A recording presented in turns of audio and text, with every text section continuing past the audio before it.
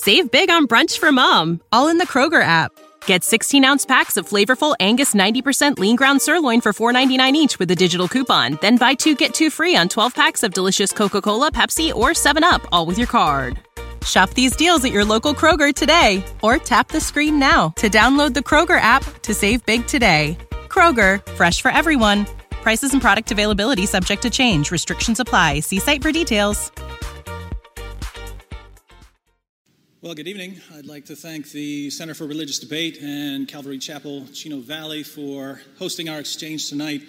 One of the enduring legacies of Western civilization is that Christians, Muslims, and others are free to have discussions like this without being threatened, assaulted, or killed for what we say.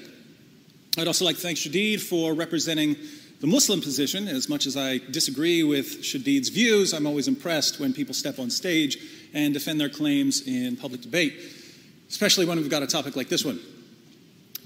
Is Islam a threat to the West? On the one hand, we have the 7/7 bombings in London and the Madrid train bombings and the Fort Hood workplace violence and the Boston Marathon bombing and the beheading of Lee Rigby and the nearly 22,000 other terrorist attacks committed in the name of Allah since the fall of the World Trade Center 12 years ago today. On the other hand, many of us know Muslims who obviously don't pose a threat to anyone. My best friend in college was a Muslim. He's not a Muslim anymore, but if he had remained a Muslim for the rest of his life, I seriously doubt he would have become a terrorist. This past winter in New York, I got a flat tire after picking up my kids from school. 2 of the lug nuts were stripped, so I couldn't get the wheel off to change it. A Muslim cab driver stopped and rescued us, took me to a service station. Offered to pay him, but he wouldn't take my money. Muhammad, the cab driver, was not a threat to me or to anyone else. 2 of my 4 sons have a genetic muscle disorder. One of their pediatricians is a hijab-wearing Muslima. I don't think she's secretly waging jihad against disabled kids. So we have peaceful Muslims and we have violent Muslims. Some Muslims help us with our cars, other Muslims blow up our trains. One Muslim takes care of our children, another Muslim brings down a building on top of our children. It seems that one side is really misinterpreting Islam here. But which side? To answer that question, we have to turn to the Muslim sources.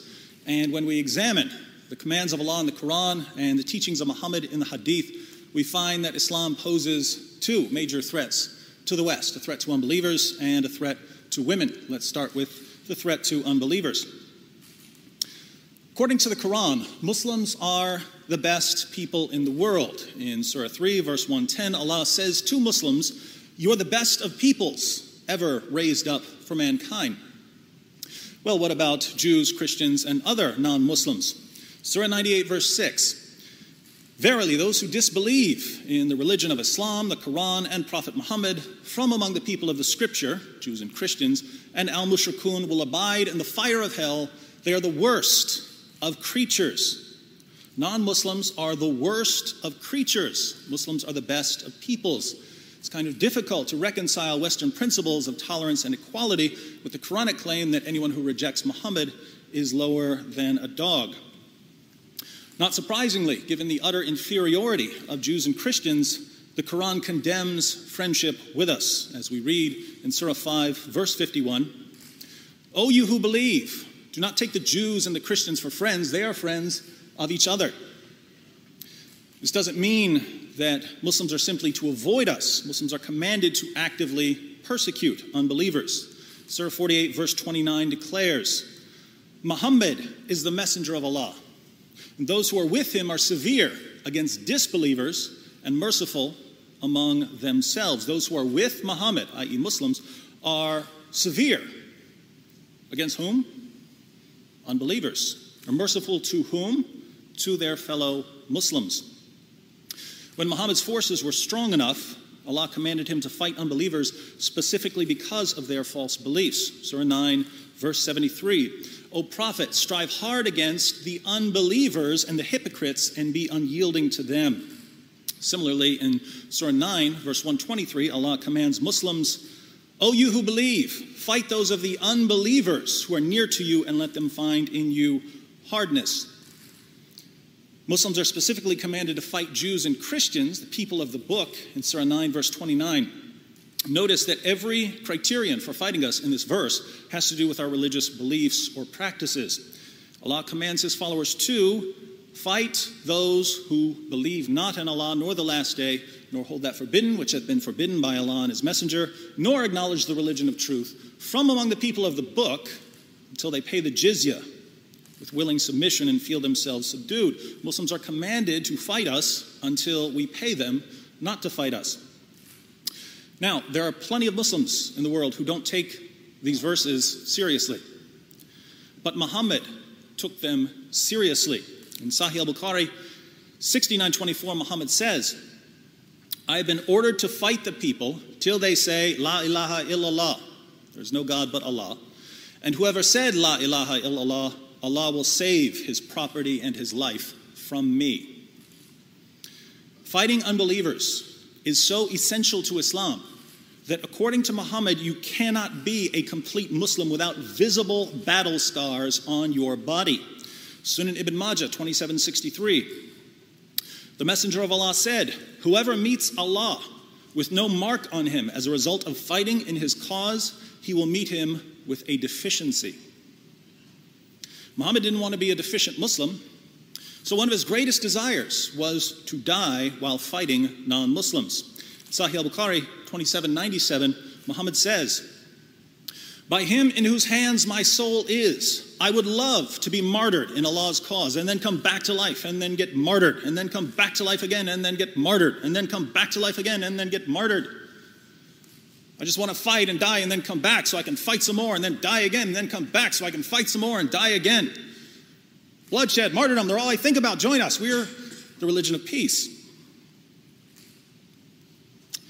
Again, there are many Muslims in the world who don't take these passages seriously. But as long as some Muslims are convinced that proper submission to Allah requires them to unquestioningly obey Allah's commands in the Quran and Muhammad's teachings in the Hadith, Islam will continue to be a threat to unbelievers. But Islam is also a threat to women, both to Muslim women and to non-Muslim women. According to Surah 2, verse 282 of the Quran, the testimony of a woman is worth half the testimony of a man. Muhammad explains why in Sahih al-Bukhari 26:58. The Prophet said, isn't the witness of a woman equal to half of that of a man? The women said, yes. He said, this is because of the deficiency of her mind. The testimony of women is unreliable because women are stupid. Muhammad also claims that women are morally deficient. In Sahih al-Bukhari 1052, Muhammad says that most of the people in hell are women. He tells us why in Sahih Muslim 142. O women folk, you should give charity and ask much forgiveness, for I saw you in bulk amongst the dwellers of hell. A wise lady among them said, why is it, Messenger of Allah, that our folk are in bulk in hell? Upon this, the Holy Prophet observed, you curse too much and are ungrateful to your spouses. I have seen none lacking in common sense and failing in religion, but at the same time robbing the wisdom of the wise besides you. Since women are intellectually and morally inferior to men, they sometimes need to be disciplined. Allah tells Muslim men how to discipline their wives in Surah 4, verse 34 of the Quran. Men are in charge of women, because Allah hath made the one of them to excel the other, and because they spend of their property for the support of women. So good women are the obedient, guarding in secret that which Allah hath guarded. As for those from whom ye fear rebellion, admonish them and banish them to beds apart and scourge them. Then, if they obey you, seek not a way against them. In Sahih al-Bukhari 58:25, Muhammad's child bride, Aisha, sees a woman whose husband had beaten her so severely her skin turned green. Aisha takes the woman to Muhammad and says, I have not seen any woman suffering as much as the believing women. Look, her skin is greener than her clothes. This is Aisha, the mother of the faithful, saying that Muslim women were being treated worse than pagan women. Why were Muslim women being treated worse? I suggest it has something to do with Allah's commands in here. And if you are expecting Muhammad to punish the man for beating his wife until her skin turned green, you don't understand Islam. Muhammad rebuked the woman for being a bad wife. Now, if that's how the Quran commands Muslims to treat their own wives, you can imagine what Allah and Muhammad have to say about non-Muslim women. Surah 23, verses 1 through 6, and Surah 70, verses 22 through 30, say that Muslims can have sex with female captives and slave girls. The Quran even allows Muslims to rape female captives who are married. In Surah 4, verse 24, Allah tells his followers, "Also prohibited are women already married, except those whom your right hands possess." Married women are prohibited, this is about sex, unless you possess them by capturing them in battle. The historical background of this verse is found in Sunan Abu Dawud, number 2150. The Apostle of Allah sent a military expedition to Autas on the occasion of the Battle of Hunain. They met their enemy and fought with them. They defeated them and took them captives.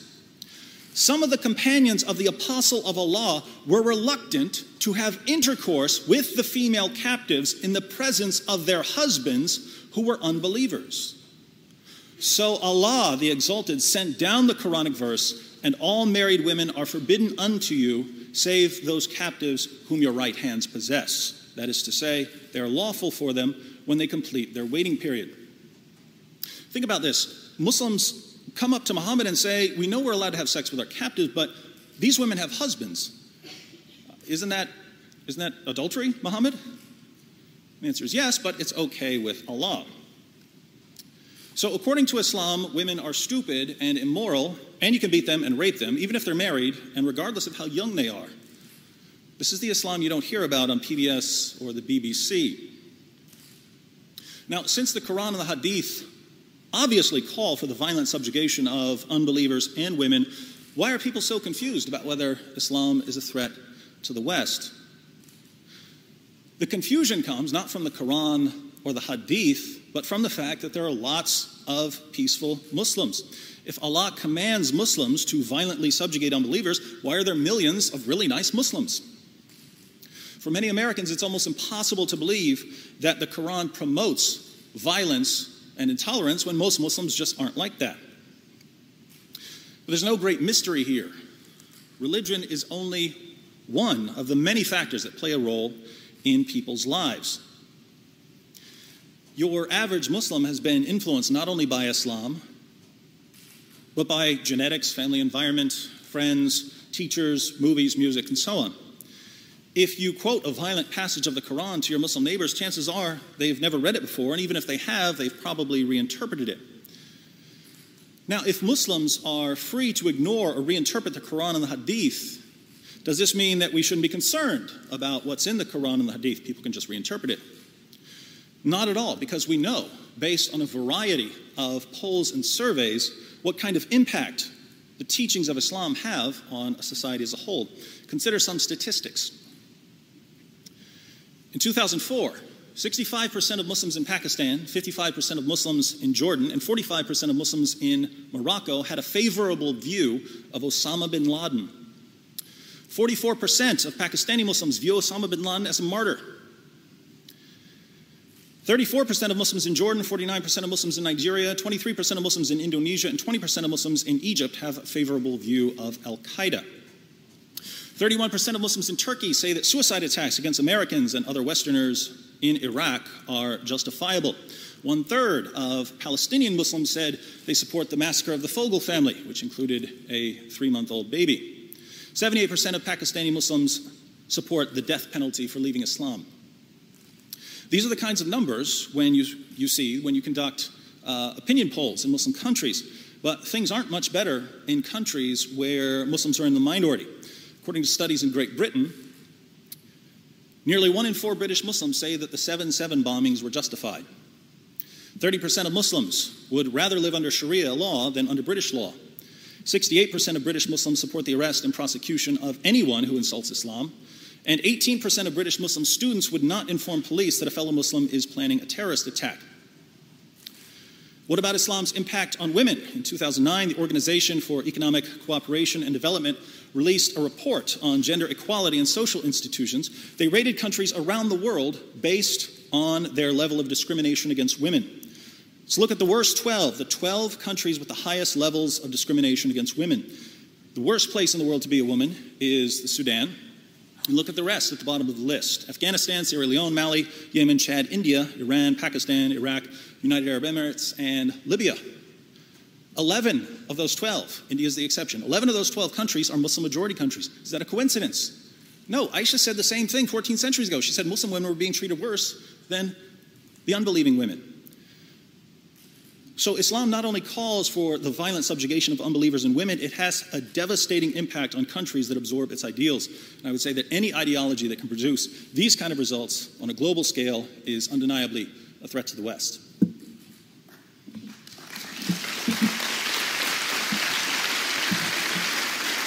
Thank you, Mr. Wood. 15 opening statement from Shadid Lewis.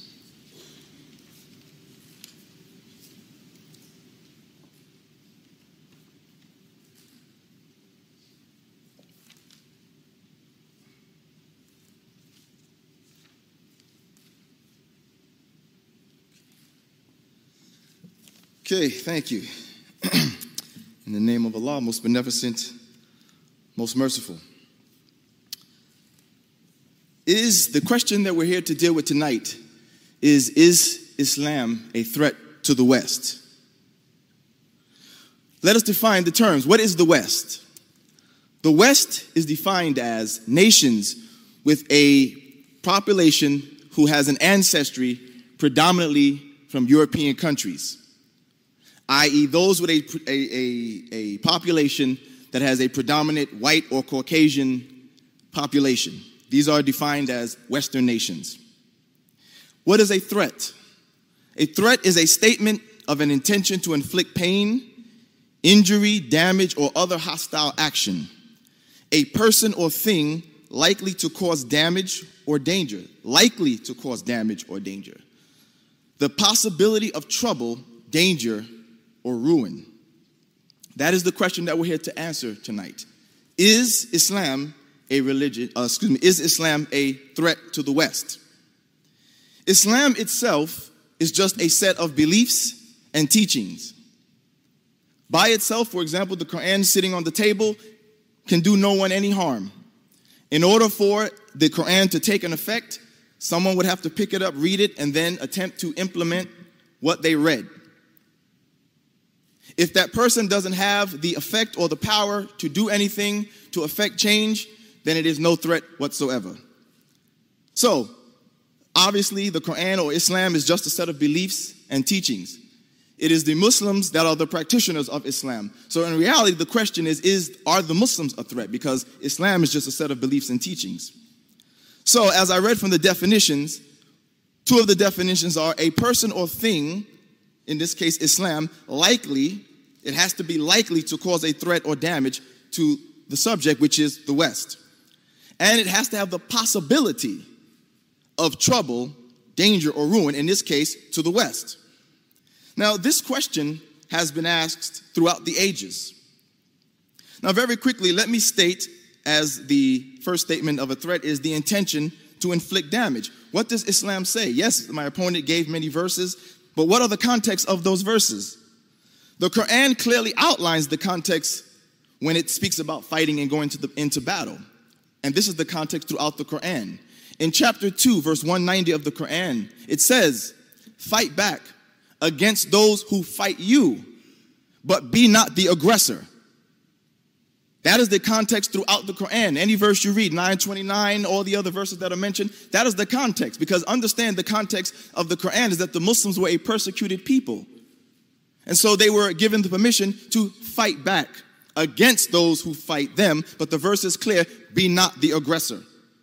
Islam is not a threat to the West further because in chapter 60, verse 8, it says, Allah does not stop you from being good to those who have not tried to fight you because of your religion, or driven you from your homes, or from being, or taking your land, or from being just towards them. Allah loves those who are just. This is the context. And I'm sure many people would say, yeah, that's common sense. Of course, that's common sense. You have the right to defend yourself if you're attacked, but if someone is not bothering you, don't leave them alone.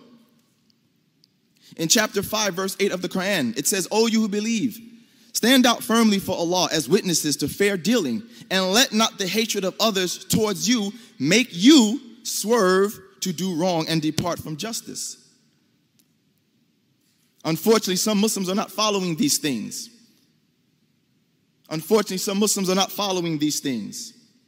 They do allow things that have happened to them to become angry and then go and do wrong to others. What am I talking about? David Wood spoke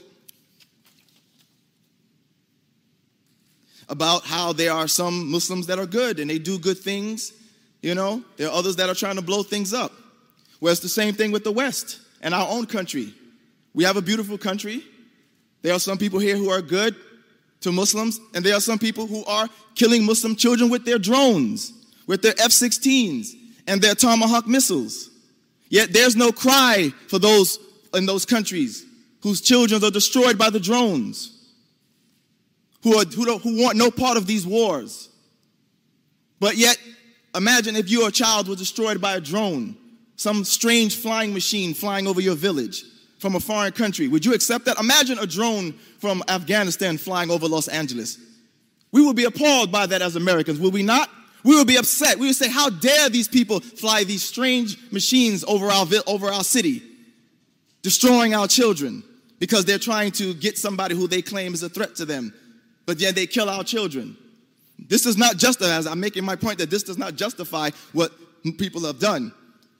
But we must acknowledge where the conflict begins and where, as they say, violence begets violence. So yes, correct. There are Westerners who are very good. They give charity, they help. But at the same time, there are those who kill Muslims and bomb Muslims as well and destroy Muslims, civilians, and their children as well. So as I said, the question that we're asking is Islam a threat to the West?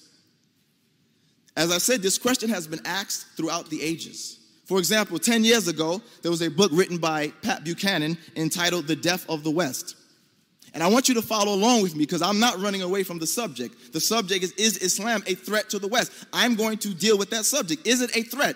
Is Islam actually, or the Muslim people actually, a physical, literal threat to the West? See, you can talk about the teachings, whether you like them or not, and I will deal with some of the things he mentioned in the rebuttal. But let me get this out of the way in the opening statement. So Pat Buchanan wrote the book, The Death of the West. Now, he didn't say Islam, but he said the death of the West. What was his contention? That the West was dying. He said the West was dying not because of Islam, but because of the increase of people of color, Latinos, Africans, Arabs. So he said the West is going to die. It doesn't matter about Islam. The West is going to die because people of color are increasing. And we are beginning to outnumber those who are of Caucasian, European, or white descent. And because our cultures are different from Western culture, the West would be destroyed and it would die. So really, it's a bigger idea than just Islam is the threat. You go back further. We can go back 93 years. That same question. Ask yourself the question, as I've been telling throughout these debates. Why is this question always being asked? 93 years ago, the same question is being asked, but Islam wasn't the question. Islam wasn't the reason for the question. The question now, they became more direct, and they told us exactly what the problem is.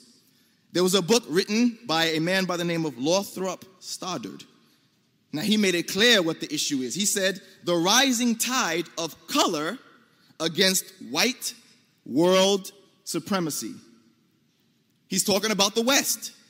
He's worried that the West has a threat to it, a threat to its power. But it's not Islam. Once again, the reason is what? Because there are people of color who are increasing. And your culture is different. Latinos, your culture is different. Arabs, your culture is different. African Americans, Arab, your culture is different. And if you continue to grow, you are going to destroy the West. Not just Islam, but these different non-white Western cultures are going to destroy the West. Then it goes back even further. We can go back 97 years. Again, they're still asking that question. Again, ask yourself the question, why is the West worried about their power? Why are they worried what is a threat to them? So 97 years ago, another book is written by Madison Grant. It is called The Passing of the great race. See, back then they could be more direct and they can tell you straight out what they were talking about. The passing of the great race. Once again, the subject matter is the same. There's a threat to the West. There's a threat to the West. And what is that threat to the West? Again, the increase. These people of color that are out here, a threat to the West because your culture is different than theirs. And if you continue to rise, if you get power, you will destroy Western culture because your culture will dominate over theirs and they will no longer be dominant. So we see these are all based upon the same concern, which is what? The loss of Western power, i.e. the loss of white Western power. So is Islam a threat to that?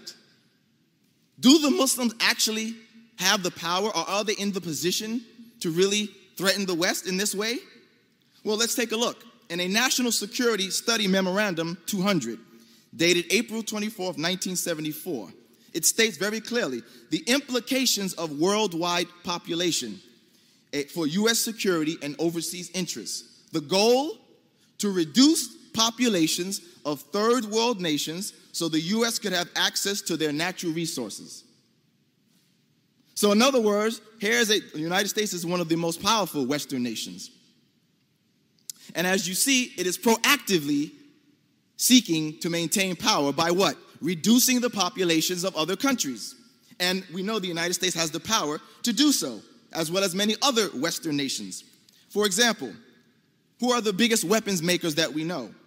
They are all Western nations. The USA, maybe with the exception of Russia and China. Russia is number 2. France is number 3. Germany is number 4. The UK is number 5. These are the biggest weapons makers in the world. No Arab, no Muslim country comes nowhere close. How about those who have a military budget? Our own United States government has a military spending budget of $106 billion. $106 billion our nation spends on military expenditures. We spend more money on war and the preparations for war than we do on health care, than we do on social programs, than we do on education. We spend more money on war. If you were to take the nations of the Middle East that were considered to be the most dangerous, such as Iran, Iraq, Libya, Syria, they throw in North Korea, although it's not a Muslim nation, but they throw in North Korea. These countries together, you have to put them together. They have a combined spending budget of $15 billion. You remember, the United States has 106 billion. These countries together combined have only a $15 billion budget. So that means if they even attempted, even if they had such an idea that they wanted to threaten the West or even the United States, they would run out of money before they could affect any change. The United States would outlast them way beyond the efforts that they could make in their military expenditures. How about nuclear weapons? Nuclear weapons is a part of power and threats. Well, Russia has 8,500 nuclear missiles. The United States has 7,700 nuclear missiles. France has 300. China, 240. The United Kingdom, 225. There's only one Muslim nation has nuclear weapons, and that's Pakistan. They have about 90 to 110. And their missiles are aimed at India, and India's missiles are aimed back at them. Other than that, no other Muslim nation has nuclear weapons. The United States alone, or Russia alone, could destroy our entire earth, they tell us, 40 times over with the number of nuclear weapons that it possesses. No Muslim could do that, and we're worried about asking if Islam is a threat. Our nation, and I love it, but it's nothing wrong with telling what's wrong when you want best for your nation. Our nation has a history of using these weapons before on Hiroshima and Nagasaki. You might say, well, they attacked us first. Okay, good. They attacked a military target. But we dropped bombs, 2 nuclear bombs, on civilian populations, Hiroshima and Nagasaki. The West has been in power for quite a long time, actively seeking domination. Our nation could put sanctions on other nations. Has a Muslim nation ever put sanctions upon us? Has a Muslim nation ever been able? They couldn't even do it in the UN. And we're asking, is Islam a threat? Don't get me wrong. There are Muslims out there who want to do bad things. But is that all Muslims? No, it is not. Is Islam a threat? No, it is not. As I showed you already from the teachings, please remember those verses that I gave you. By the way, very quickly, he mentioned some things that Muhammad said. Here's what Muhammad really said. Muhammad said in a hadith, Bukhari, volume 4, book 52, number 266, he said, do not wish to meet the enemy. In other words, don't look forward to war. He says, however, but if you do have to meet the enemy, then be patient. The Quran chapter 8 verse 61 says, and if your enemy, if you do get in battle, if the battle does take place and it is a war, the Quran says, and if they incline to peace, then you should incline to peace also and trust in Allah. Surely He is the hearing, the knowing. So the point that I gave you in all these things, and I have more to bring, is that in reality, Islam or the Muslims are not a threat. Number one, that is not their goal. But number two, Muslims are not in a position to threaten the West. They don't have the power. They don't have any nuclear missiles. They don't have the military budget that compare. They don't have drones. They don't have what the West has. It is the West that is proactively, as I just mentioned, seeking this domination. You see? It is the West that has for the last several centuries been dominating the world. Look at the history of our country. Look at the history of Latin America. Look at the history of North Africa and many places upon the world. The British Empire used to brag that the sun never set on their empire. Why? Because they had conquered so far and wide. Because they have been made very powerful. So is Islam a threat to the West, i.e. are the Muslims a threat to the West? No, they are not. Thank you. Thank you, Mr. Lewis. Now we have a 10-minute rebuttal from David Wood.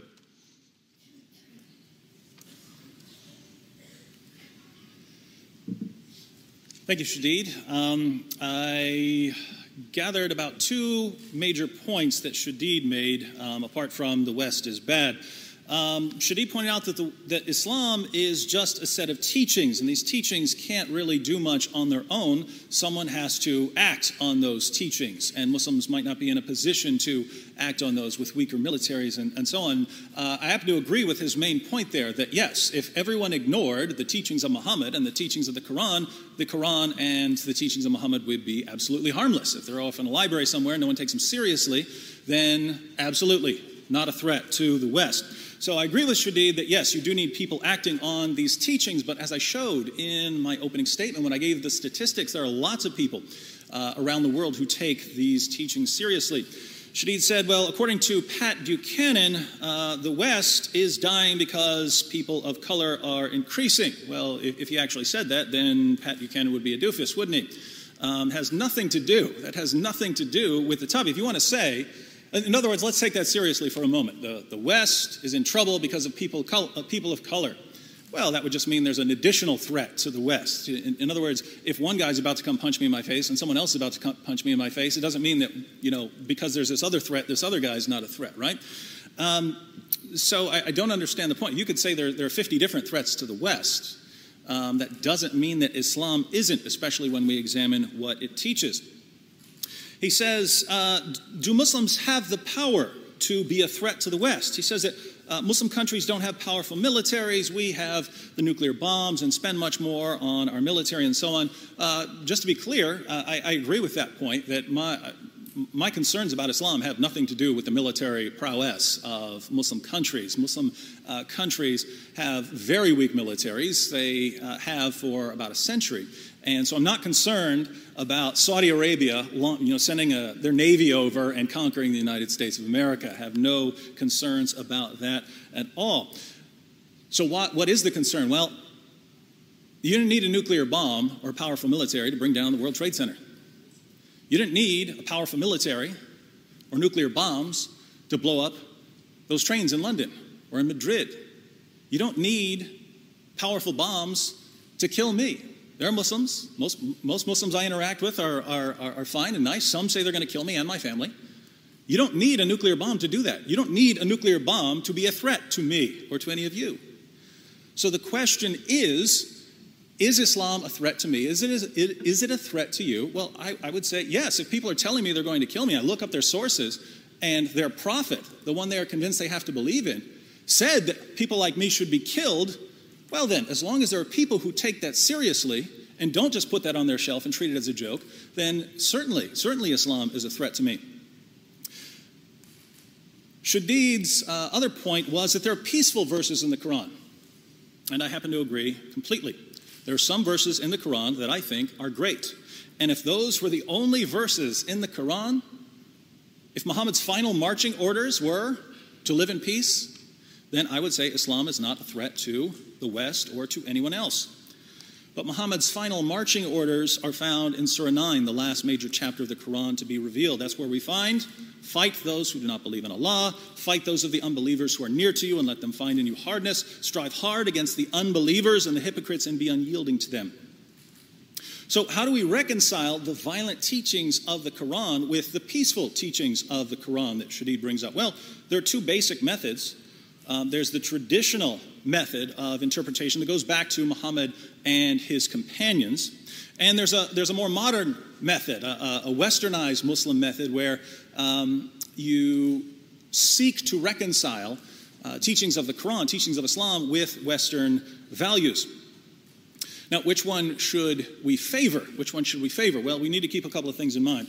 First, the Quran claims to be perfectly clear in its commands.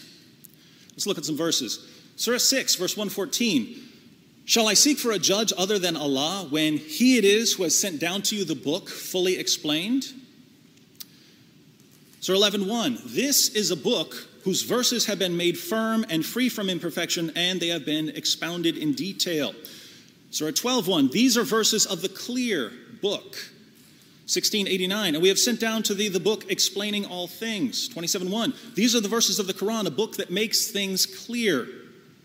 41:3, a book whereof the verses are explained in detail. 57:9, he it is who sends down clear communications upon his servant that he may bring you forth from utter darkness into light. Allah says that the Quran is clear, free from imperfection, fully explained, expounded in detail. It explains all things. So when one of Muhammad's followers comes along and says, well, look, the Quran teaches these very peaceful things here and uses that to ignore, fight those who do not believe in Allah, we have to wonder, well, why are you ignoring this perfectly clear command to fight unbelievers? Second, the Quran doesn't allow reinterpretation of Allah's clear commands. Surah 33, verse 36. Claims that the only option for a true Muslim is obedience. It is not fitting for a believer, man or woman, when a matter has been decided by Allah and His apostle, to have any option about their decision. If anyone disobeys Allah and His apostle, he is indeed on a clearly wrong path. You have no option but obedience if you're a Muslim, according to the Quran. According to Surah 4:65, a Muslim has no real faith until he has no resistance against Muhammad's decisions. The verse reads, but no, by your Lord, they can have no faith until they make you, O Muhammad, judge in all disputes between them and find in themselves no resistance against your decisions and accept them with full submission. A lot of Muslims find in themselves resistance against the teachings of the Quran. That's why they reinterpret them. But you don't get to do that. They're perfectly clear. Your only option is obedience as a Muslim. Third, even when two of Allah's perfectly clear commands contradict each other, there's no reinterpretation involved. Allah lays down the doctrine of abrogation in Surah 2, verse 106. Whatever communications we abrogate or cause to be forgotten, we bring one better than it or like it. Do you not know that Allah has power over all things? So for a Muslim, a traditional Muslim, when we open the Quran and see Surah 2, 256, there is no compulsion in religion. Lovely verse. And we turn and we read Surah 9:29, fight those who do not believe in Allah. The only question for a traditional Muslim is which one came last? That's the one that abrogates or cancels the former verse. And again, Surah 9 is the last major surah revealed. So that's the method that's laid down in the early Muslim sources. Muslims today do things a bit differently. They look through the Quran, here are the teachings that we like. These are the ones that line up with what we believe and our values here in the West. And we use those to reinterpret the other passages. But you don't do that. When Allah says there's no compulsion in religion, why is He completely clear there? But when He says, fight those who do not believe in Allah, He means something totally different. He doesn't mean what He says there. Allah says He's perfectly clear. The only way to reconcile these passages is to say, this one applied during this time, this one applied at a different time. You can't harmonize these passages. And traditional Muslim scholars admit this. So Shadid quoted, for instance, Surah 2, verse 190, and Surah 60, verse 8, to show that Islam promotes peace and tolerance. Well, let me just quote you Tafsir Jalalain, one of the most popular Islamic commentaries in history. He comments on Surah 2, verse 190, and fight in the way of God to elevate his religion with those who fight against you, the disbelievers, but aggress not against them by initiating the fighting. God loves not the aggressors, the ones who overstep the bounds which God has set for them. So far, so good. Now keep reading. This stipulation was abrogated by the verse of Bara, which is Surah 9, verse 1, which breaks all treaties. Tafsir Jalalain on Surah 60, verse 8. He says, God does not forbid you in regard to those who did not wage war against you from among the disbelievers on account of religion and did not expel you from your homes, that you should treat them kindly and deal with them justly. Sounds great so far. This was revealed before the command to struggle against them. So how do traditional Muslim interpreters interpret these passages? They say, look, this one's telling you one thing, this one's telling you something else. Take the one that came last, and that's the command to fight them. So what you find is, yes, there are peaceful verses of the Quran. There are verses of the Quran I would say, wow, that's a great teaching. But those were revealed when Muhammad's a persecuted prophet in Mecca. Later, when he had formed alliances, then he allowed defensive jihad. Later, when Muhammad was the most powerful force in Arabia, that's when Surah 9 comes. You violently subjugate everyone. And that's why Islam is a threat to the West. Thank you, Mr. Wood. Now, 10-minute rebuttal by Mr. Lewis. Okay, all right, so here's the part where I said I'll go ahead and deal with these things here, all right? Again, well, as you heard, you didn't really hear why Islam was a threat. You just heard some teachings that he doesn't like. He admitted that the Muslim nations were weak. It's the Muslims that practice Islam. If you admit that the Muslim nations are weak, then the Muslims don't pose a threat, or Islam doesn't pose a threat to the West. You might not like teachings or whatever, but if, as you admit, they're weak, then what are you worried about? Sure, there's some Muslims who can do harm, but again, non-Muslims do harm to us as well. Shall we do that? Look, I have an article here, last month in New York, 2 people accused of plotting to kill Muslims with X-ray weapon. Have an article here, Christian militia, the Hutari. They were arrested, thank God, by the FBI, but they were planning a terrorist attack. To do what? To start the end times so Jesus Christ could return. Here, another article, The Secret World of Extreme Militias. Many of these militias are white racists, but they also have a Christian theme about them. They want to bring about end times. They want to speed up the return of Christ. So they're preparing to do terrorist actions. I know you're going to say, well, they don't represent Christianity. We say the same thing about those Muslims. Here's another example. Alabama militia planning to attack Mexicans. Thank God the FBI caught them before they were able to carry out their attack. Another example, white supremacists caught, these are recent articles, by the way, caught, thank God they were caught, planning to start a race war. So yeah, these people can cause threats to all of us. But the question is a threat to the West as an entirety, meaning can it destroy your culture? Sure, I'm not denying that that individual Muslims can do random acts of violence and hurt us, but can they pose a threat to us as the entire Western culture? He admitted, no, the Muslim nations are weak. But let me address some of these issues here. Okay, he mentioned, one more other thing too. He gave all these statistics about how Muslims agree with, how many agree with, bin Laden or whatever, or agree with attacking civilians. How about you, not you, but how about you as American Christians? Here's a Gallup poll. The question is, how many, those who believe it is justified or sometimes justified to target and kill civilians? Amongst American Christians, 58% agree that it's okay. That it's okay, it's justified to kill civilians. That's a threat to Muslims whose countries are being invaded right now. That means 58% of American Christians agree with those children that I mentioned that are killed by drones, those civilians that are killed by drones. So you want to throw statistics about Muslims? Well, let's talk about how many American Christians agree. How about Jewish Americans? 52% of Jewish Americans agree that it's okay to kill those children in Afghanistan and Yemen. That it's okay to kill those civilians in these countries. It's okay to kill civilians.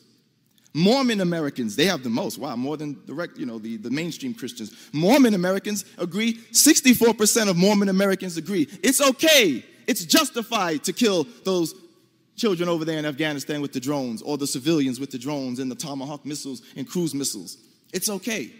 So we can throw out too. So obviously there must be a bigger problem with humanity, perhaps besides just blaming one religion over the other. But let's get to these issues here.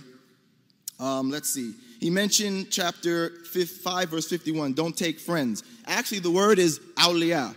It means don't take as guardians. But as I showed you in chapter 60, verse 8, it clearly says, as long as they're not trying to fight you. So the context is made clear. He's right, the Quran says it's clear, and it is clear. Read the whole thing, and you'll find out. So what is it talking about?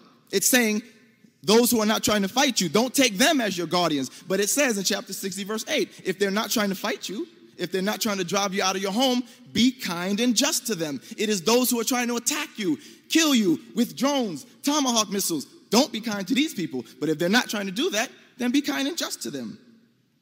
He mentioned that I have been ordered to fight. Now, Muhammad said he was ordered to fight. The scholars agree, if you did the research, the scholars say that this was in reference to the pagan Arabs. In fact, scholars say, you talk about abrogation, that this hadith was abrogated by the peaceful verses of the Quran that talk about having peace and peace treaties. Why didn't he tell you that? I'm sure by now you have to have done that research, David. We've been having these debates for quite some time. What else did he spoke about? He spoke about the countries where women are safe to be at. Did you know right here in the United States, a woman is assaulted every 2.5 seconds?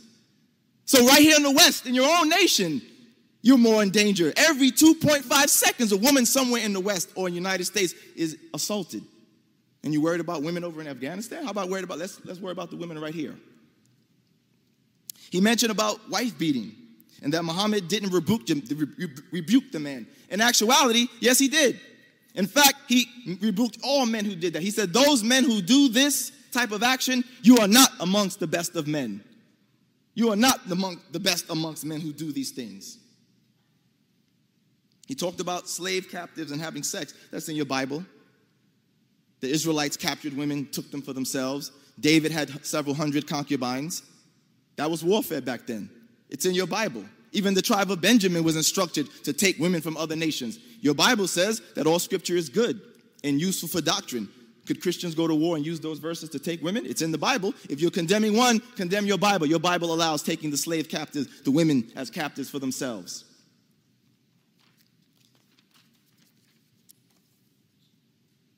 He said, how do you reconcile the verses? He said that these verses are supposed to be abrogated. Well, again, as you know, in any religion, you can find scholars that say one thing or another. But what is the correct position about these verses? Let's read.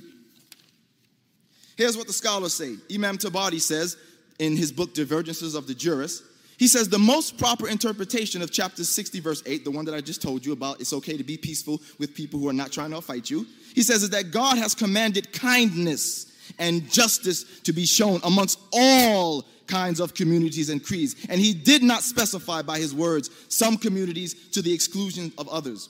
He says God, Allah, speaks in general of any group that does not openly attempt to fight or harm Muslims or drive them out of their homes, and that the opinion that this kindness was abrogated by later Quranic statements makes no sense.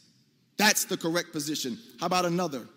Imam Sayyuti says, specifically discusses this verse in relation to other verses of peace, patience, and forgiving. He explains that contrary to what some imams have claimed, this is not a case of abrogation. Those verses still stand and still remain. And I could go through a whole list of a bunch of others. But let me go back to now proving why Islam is not a threat to the West further. Is that there are people in our society, such as John Hagee, who has the ear of those in power in our government who have the ability to affect our foreign policy, which is one of the strongest in the world, as we know. Here's what John Hagee says. He says, in his prophesizing about end times, it says in this article, lobbying for Armageddon. He's lobbying for Armageddon, lobbying our government, our United States government and military for Armageddon, the Christian idea of Armageddon. He says that he ratcheted up his rhetoric with this year with the publication of his book, Jerusalem Countdown, in which he argues that a confrontation with Iran is necessary. He says a necessary precondition for Armageddon and the second coming of Christ. In his best-selling book, Hagee insists that the United States must join Israel in a preemptive military strike against Iran to fulfill God's plan for both Israel and the West. Now, what's the difference between what he said and a Muslim who says something like that? The difference is, as he mentioned, the Muslim nations are weak, but the United States is strong. In the article, it goes on to show how many politicians, like Republicans, like Michelle Melman, and presidential aspirants John McCain, Newt Gingrich, and other politicians who are in power, who have the ability to vote on our foreign policy and affect how our military is used. They're listening to John Hagee. They are believers in Christ, and they believe this position as well. Don't you think that's dangerous, that these people would try to have our government used to fulfill their end times, second coming of Christ ideology? They have more of the ability to do it than a Muslim who thinks that way. So how then is Islam a threat when we have people like this who have the ear of our politicians? And actually, when you hear the politicians speak, we hear their rhetoric sometimes. They have the power to, if they would like to, use our government, use our military to fulfill their end times, bring the second coming of Christ and Armageddon prophecy to bear if they please. Who then is the real threat? Thank you. Thank you, Mr. Lewis. Now we'll have an 8-minute second or counter rebuttal from Mr. Wood.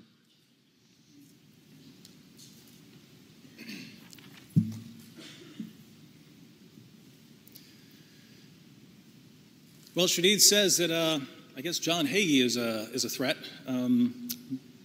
Never met anyone who was threatening me over John Hagee.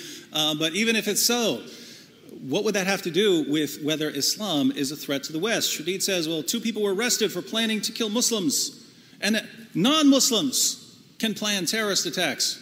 Well, then that would be a threat too, wouldn't it? We're asking whether Islam is a threat to the West. And so far, I haven't seen any reason to think that it isn't. Let me begin with what I think is an important issue, namely, can Muslims be friends with Christians and Jews? I quoted Surah 5, verse 51, O you who believe, do not take the Jews and the Christians for friends, they are friends of each other. Shadid says that the word for friends here, awliya, should be translated as protectors or guardians, and he interprets this verse in light of an earlier verse, Surah 60, verse 8. Let me point out 3 quick problems with this response. First, let's go with Shadid's interpretation here. Let's go with his translation. Do not take Jews and Christians as protectors or guardians. Well, guardians like what? Police officers? Doctors? Political leaders? Don't allow Christians in any of these positions. Don't allow Jews in any of these positions. Only Muslims can have these positions. Well, I guess that would make things fair in society. Second, Shadid's interpretation goes against the interpretation of Muhammad's own companions, including Umar, the second rightly guided caliph and one of Muhammad's closest companions. One of Muhammad's companions, Abu Musa, had a Christian scribe who worked for him, and Umar heard that there was a scribe who was doing really good work, and he said, hey, can we have him in the mosque to do some reading for us? And Abu Musa said, no, he's a Christian. And Umar, this is Umar, Muhammad's companion, said, get rid of him, run him out of the city.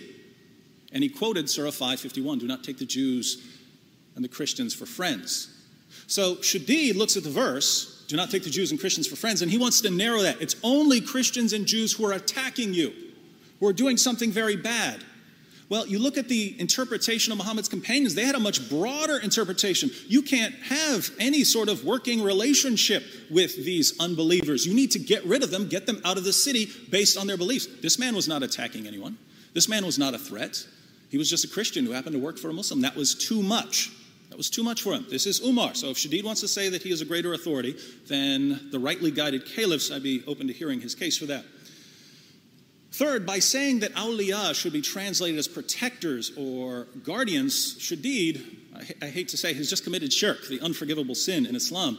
How so? Well, Surah 10, verse 62 refers to the awliya of Allah. And there's no problem there in most translations. The awliya of Allah, that's the friends of Allah. Well, if now you're translating that as protectors and guardians, well, then you're saying that Allah has protectors and guardians. Allah has his bodyguards. If he has bodyguards, then he's not all-powerful because there are people who are more powerful than him. And if he's not all-powerful, then he is not God. So the verse is what it is. We know the interpretation. If you try and reinterpret it, you're telling us something about yourself, not about what Islam teaches.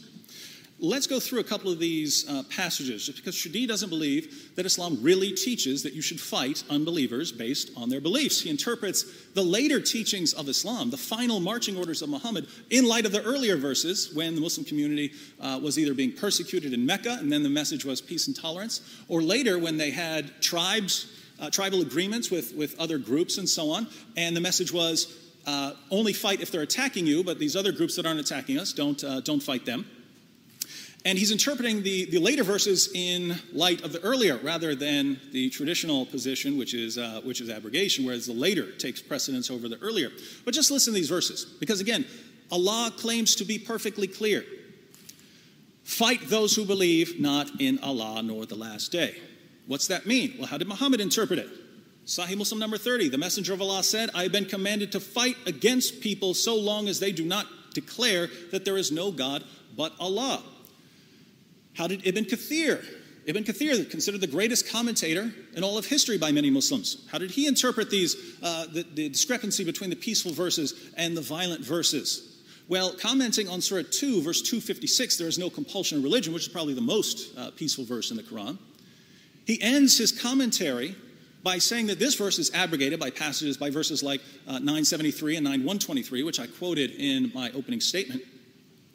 And he concludes with this, therefore all people of the world should be called to Islam. If any one of them refuses to do so or refuses to pay the jizya, they should be fought till they are killed. If Shadid is right, Ibn Kathir really is misinterpreting the Quran. But how can you blame him, right? He opens up the Quran. Allah says, when I reveal one thing and it comes later than something else and contradicts it, the principle is abrogation. That's 2:106. He opens up the Quran. There's no compulsion of religion. Fight those who do not believe in Allah. Which one came last? Fight those who do not believe in Allah. Okay, then I have to fight those who do not believe in Allah. Maybe I'm misinterpreting that. Well, Muhammad said he's been commanded to fight people until they recite the Shahada. We have this over and over again in the Muslim sources. And let me just give you how Muhammad's followers, his companions, interpreted what Muhammad is going around saying. Muhammad had a scribe named Thabit ibn Qais, and Muhammad told him to get up and speak to a group of people. Here's what he said. We are the helpers of God and the viziers of his messenger, and we fight people until they believe in God. He who believes in God and his messenger has protected his life and possessions from us. As for one who disbelieves, we will fight him forever in the cause of God, and killing him is a small matter to us. Why is killing him a small matter? Unbelievers are the worst of creatures. You see how all of this fits together? Allah commands it, Muhammad goes and recites it, then his followers go out and say the exact same thing, and somehow Western Muslims will read all of this and say, it's all about self-defense. If this is about self-defense, then Allah should not be claiming that he's clear, because he would be the least clear communicator in all of history. And just think about an example here, right? There's a little thing going on in Syria now, right? Suppose President Barack Obama steps out tomorrow and says, military, fight those who believe in Allah and Muhammad. And walks away. The military goes out and starts fighting Muslims. And then suppose Barack comes back later and has to explain himself, and he says, when I said, fight those who believe in Allah and Muhammad, I really meant fight a particular group who was attacking people, and I was only referring to the Assad regime, and since he was attacking people and he believes in Allah and Muhammad, I was only talking about him. Would anyone think that's acceptable? No. The general rule is if you're talking about attacking and killing people, you need to be pretty specific. And according to Shadid, Allah just isn't. So Allah, who claims to be perfectly clear, just isn't as clear as we would demand from any leader. Now, Shadid gave a couple of responses. I'm almost out of time. He said, women are raped in the U.S., so why am I complaining about the Muslim world? Well, we acknowledge that it's wrong, right? You can't do that if the commands of the Quran are true. So you cannot say that they're wrong if you really believe in the Quran. He says wife beating. Muhammad did rebuke the wife beater by claiming that the wife beaters aren't the best of men. Read the story. The woman comes in. Her skin is green. Muhammad rebukes her. How dare you? How dare you act like that around your husband? Oh, you had to. It was your fault. It's not what we find. Thank you, Mr. Wood. Mr. Lewis, 8 minutes. Thank you. Yes, read the story and you will see that Muhammad rebuked the man and said all men who are like that man are not the best amongst men. And there are many other hadiths as well that go along with that, where he reiterates the same thing. Those who treat their women badly, you're not the best amongst men. There are many go along with that. So yeah, read the story. So far he's saying that so far he still hasn't heard why Islam is not a threat to the West. Well, you haven't told me why it is. You're just telling me, it sounds like you're giving the class a anti-Muslim lesson rather than telling us how Islam is a threat. You already admitted that the Muslim nations are weak. I'm talking about the literal threat. He's trying to give you a supposed lesson on why Islam is bad, but we're talking about the threat. So even if what he said was true, which is not, and Islam is bad, he admitted the Muslim nations are weak.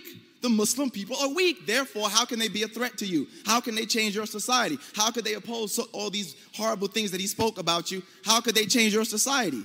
An attack here and there, that's a harm. We're talking about a threat to the West as a whole. Anybody can be a threat to you as right now. You can go outside. This is LA. I heard about LA, the gangs, Crips and Bloods. Anybody can be a threat to you. But are the Crips and Bloods, for example, a threat to the United States? Can the Crips and Bloods take over the country? No, they're a threat in a minor sense, but are they a threat to the entire country? Could the gang leader of the Crips take over? No, we know he doesn't have the power to do that. So this is what I want you to understand. In that context, is Islam a threat in that way? I'm not denying that Muslims can harm you or me, but are they a threat to the West? Do you understand what the West is? It is the entire nations of the West. Canada, America, Britain, France, Spain, Germany, etc. Is Islam, the Muslim people, the Muslim countries, are they a threat in that way? We already proved they don't have the nuclear weapons. They don't have the military budget to do so. We could destroy, and I mean we in America, our country. Matter of fact, we could do it without the West. The United States by itself, if we wanted to, could destroy the entire Muslim population of the earth. How is Islam a threat? Regardless of the teachings, whether they're good or bad. But let's go ahead and deal with some of these teachings things that he spoke about. He said about the positions of the guardians. What does this mean here about the position of the guardians, not to take them as your guardians? Because this is talking about the Muslim nations as a whole. For example, right now, let's take a look right now in Syria, right? Let's take a look at Syria right now. Muslims fighting Muslims in Syria, right? Or secularists. Assad's regime is secular. Now, Muslims, they said there's been gassed. But because the Muslims are not relying on themselves, they're sitting back waiting for America to do something. And I speak as an American Muslim. I don't think that we should get involved in Syria. Let the Muslims handle that in the Middle East. I'm sure you would agree with me. It's horrible, yes, that chemical weapons are used. But this is an example of taking others as your guardian, because now your hands are tied. You sit back and you do nothing. The Arab League is doing nothing. Why? Because they're taking others as their guardians. This is the context that it's in. Not that I can't take a police officer and call him for help or go to the government for assistance or any of this nature. This was talking in the context of nationhood. He says something about Umar. Well, who knows better? If Umar said that, which I doubt, but look, the Quran already said, chapter 60, verse 8. Allah is God, not Umar. The Quran said, if they're not trying to fight you or trying to drive you from your homes, treat them kindly. He said about Muhammad's marching orders, he goes to the I have been ordered to fight. Well, let's see what the scholars say about that. See, now if you've truly been studying our works, then he would have known this. Here's what the scholars say about that hadith. He says, Imam Abu Hanifa and his legal school limited this hadith only to the Arabian idolaters. Imam Malik and his legal school limited this only to the Quraysh back 1400 years ago. Doesn't apply to you or anybody today. He limited it to them. This also is Ibn Battil and in the teachings of Bukhari. Another Imam al-Nawawi, in his commentary on the 40 hadith, speaking of this very hadith, he says the majority of the scholars say that this refers to the Arab polytheists. Another scholar, Ibn Hajar, states that this hadith, the one where it says that Muhammad was supposedly ordered to fight people until you accept or die, he said this hadith was abrogated by what? By later rulings concerning peace agreements.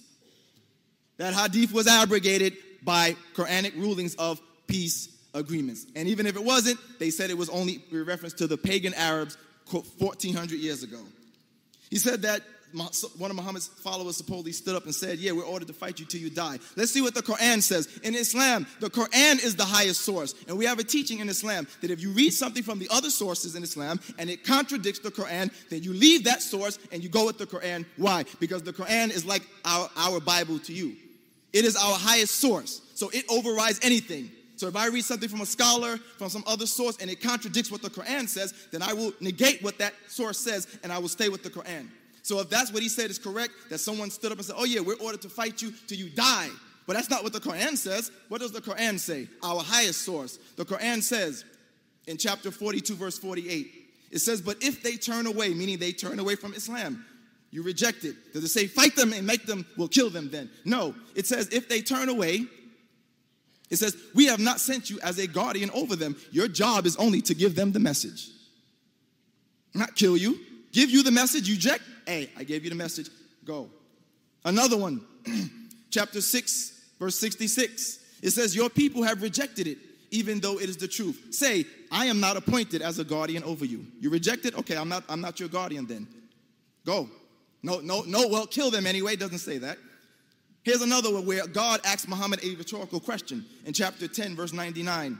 He says, and if your Lord had pleased, surely all those who on earth would have believed, all of them. Will you then force men to believe and become believers? He's asking him a rhetorical question. He's saying, look, I'm God. If I wanted to, I could make the entire earth believe in me, but I don't choose to do that. Will you then make people believe? Will you then force people to believe? You understand? He's God. He's talking to the prophet. He said, look, I'm God Almighty. I have the power to make the entire earth believe in me, but I haven't done that. Will you then force people to believe Muhammad? In other words, you can't do it. And he doesn't want him to do it. That's what the Quran says. You see? That's what the Quran says. If I wanted to right now, I can go and quote Martin Luther, what he said about Jews. I can quote some of your past Christian scholars and things that they said horrible about other people. You would tell me, Shadid, well, that's Martin Luther. We follow Christ. Well, I'm saying the same thing. Well, David and everybody in the audience, well, yeah, those are some other sources, but I follow the Quran. I follow the highest source, what the Quran says. This is what the Quran says when people turn away. It doesn't say, well, go ahead and kill them. It says if they turn away, then your job is only to convey the message. If they turn away, you are not appointed as a guardian over them. If they turn away, that's not your job to do so. You see? So this is what Islam teaches. So is Islam a threat to the West? No. Lastly, I will say that where I come from in Virginia, we have a military base and we have NASA Langley. And my masjid, many people who are Muslim, they work at NASA. My point, my point is that they are trying to benefit our society. The Muslims are trying to benefit, not harm it. Thank you. Thank you, Mr. Lewis. And now we have the closing statements from each of them, 5 minutes.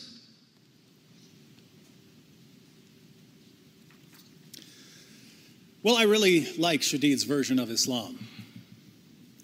But Shadid, I love you and respect you too much to let you go on thinking that this is an accurate reflection of Muhammad's teachings. It's just not. Right? This method of interpretation in long ages past, where you say, who cares what Umar says? Who cares what this other person says? I will reject these companions and I will just reinterpret what they said and say they're wrong based on what I believe about the Quran.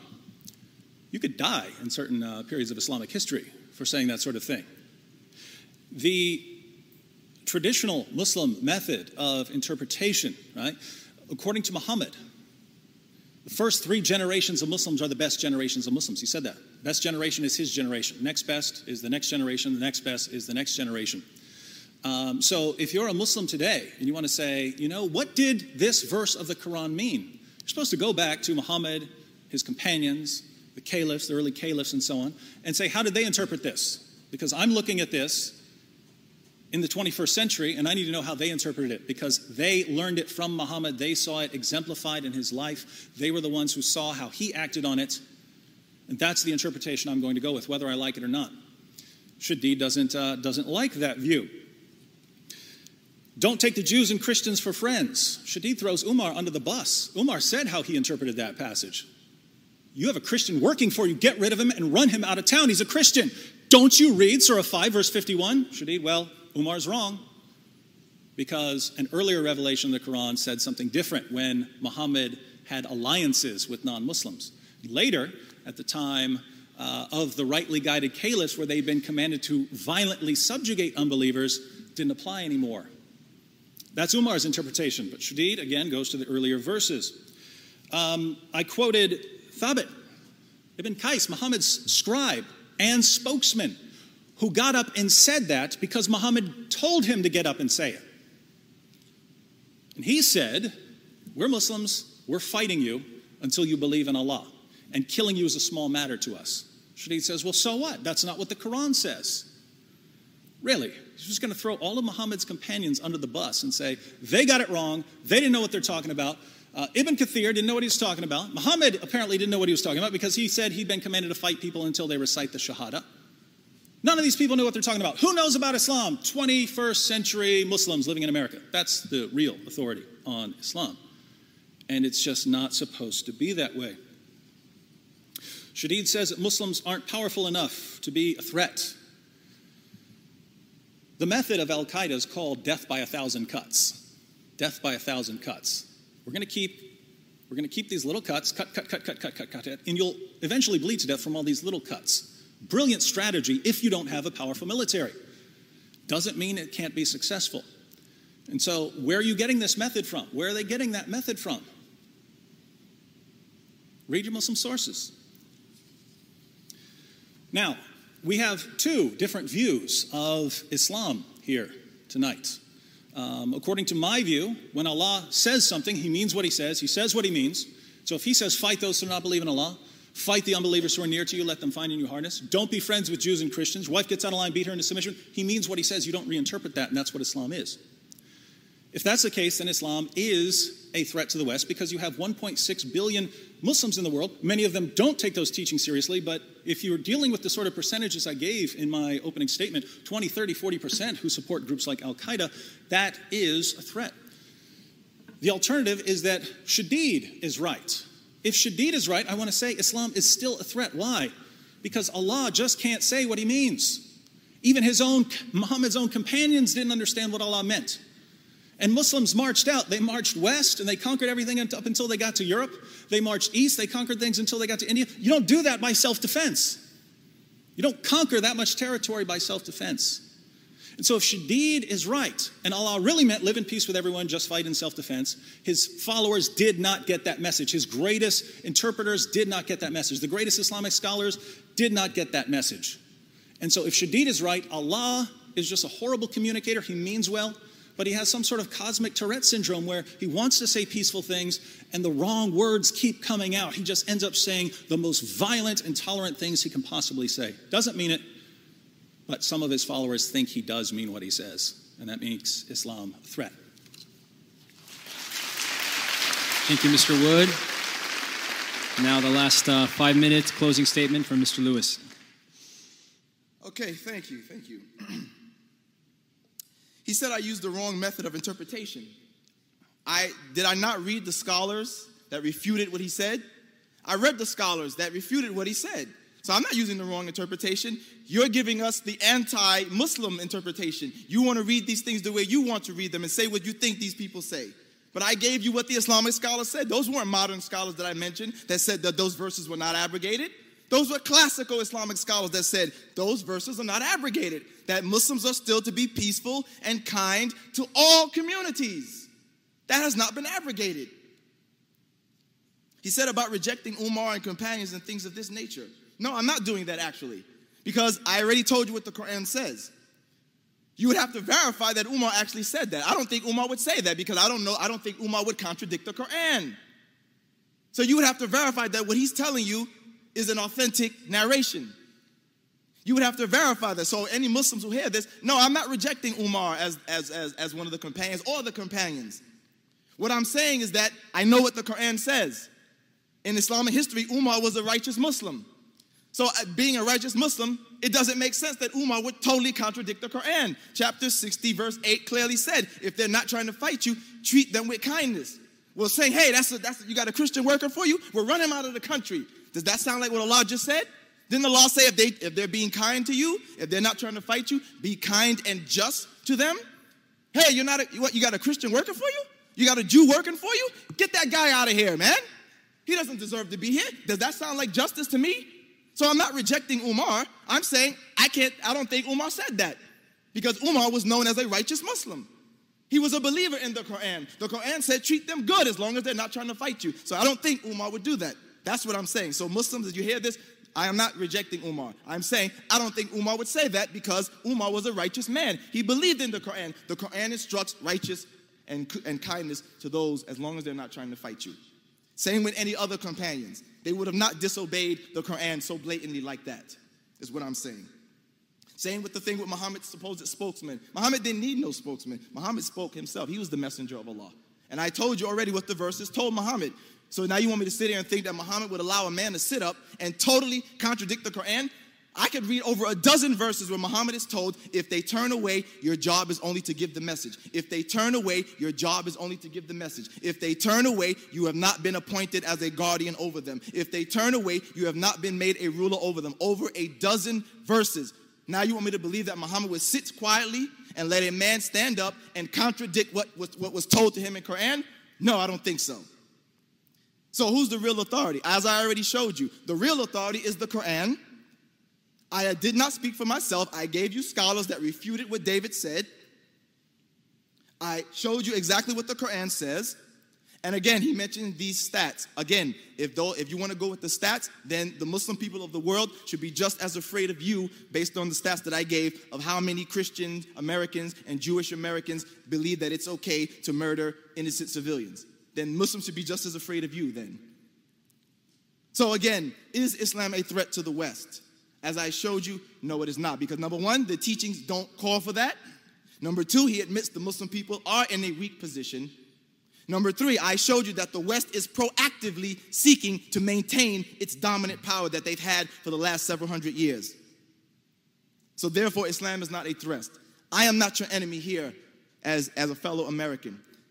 The other Muslims are not either. Even in other places in the world, we've seen pictures of Muslims holding up signs in Egypt saying that they don't like Obama, but America good. You know what they mean. They understand that it's the policy, but they love you and like you as American people, right?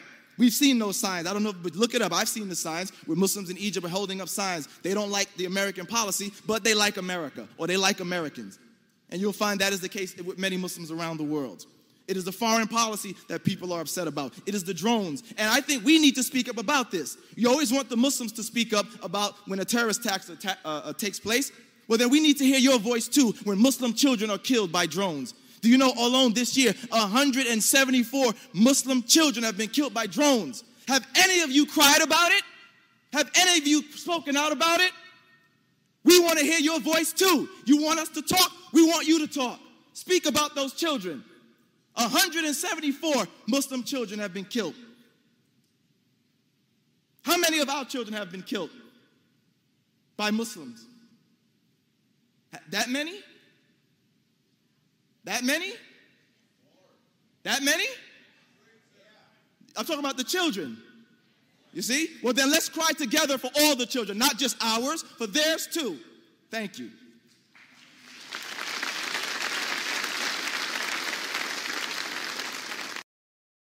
When you need mealtime inspiration, it's worth shopping Kroger, where you'll find over 30,000 mouth-watering choices that excite your inner foodie. And no matter what tasty choice you make, you'll enjoy our everyday low prices, plus extra ways to save, like digital coupons worth over $600 each week. You can also save up to $1 off per gallon at the pump with fuel points. More savings and more inspiring flavors make shopping Kroger worth it every time. Kroger, fresh for everyone. Fuel restrictions apply. Save big on brunch for mom, all in the Kroger app. Get 16-ounce packs of flavorful Angus 90% lean ground sirloin for $4.99 each with a digital coupon. Then buy 2, get 2 free on 12 packs of delicious Coca-Cola, Pepsi, or 7-Up, all with your card. Shop these deals at your local Kroger today, or tap the screen now to download the Kroger app to save big today. Kroger, fresh for everyone. Prices and product availability subject to change. Restrictions apply. See site for details.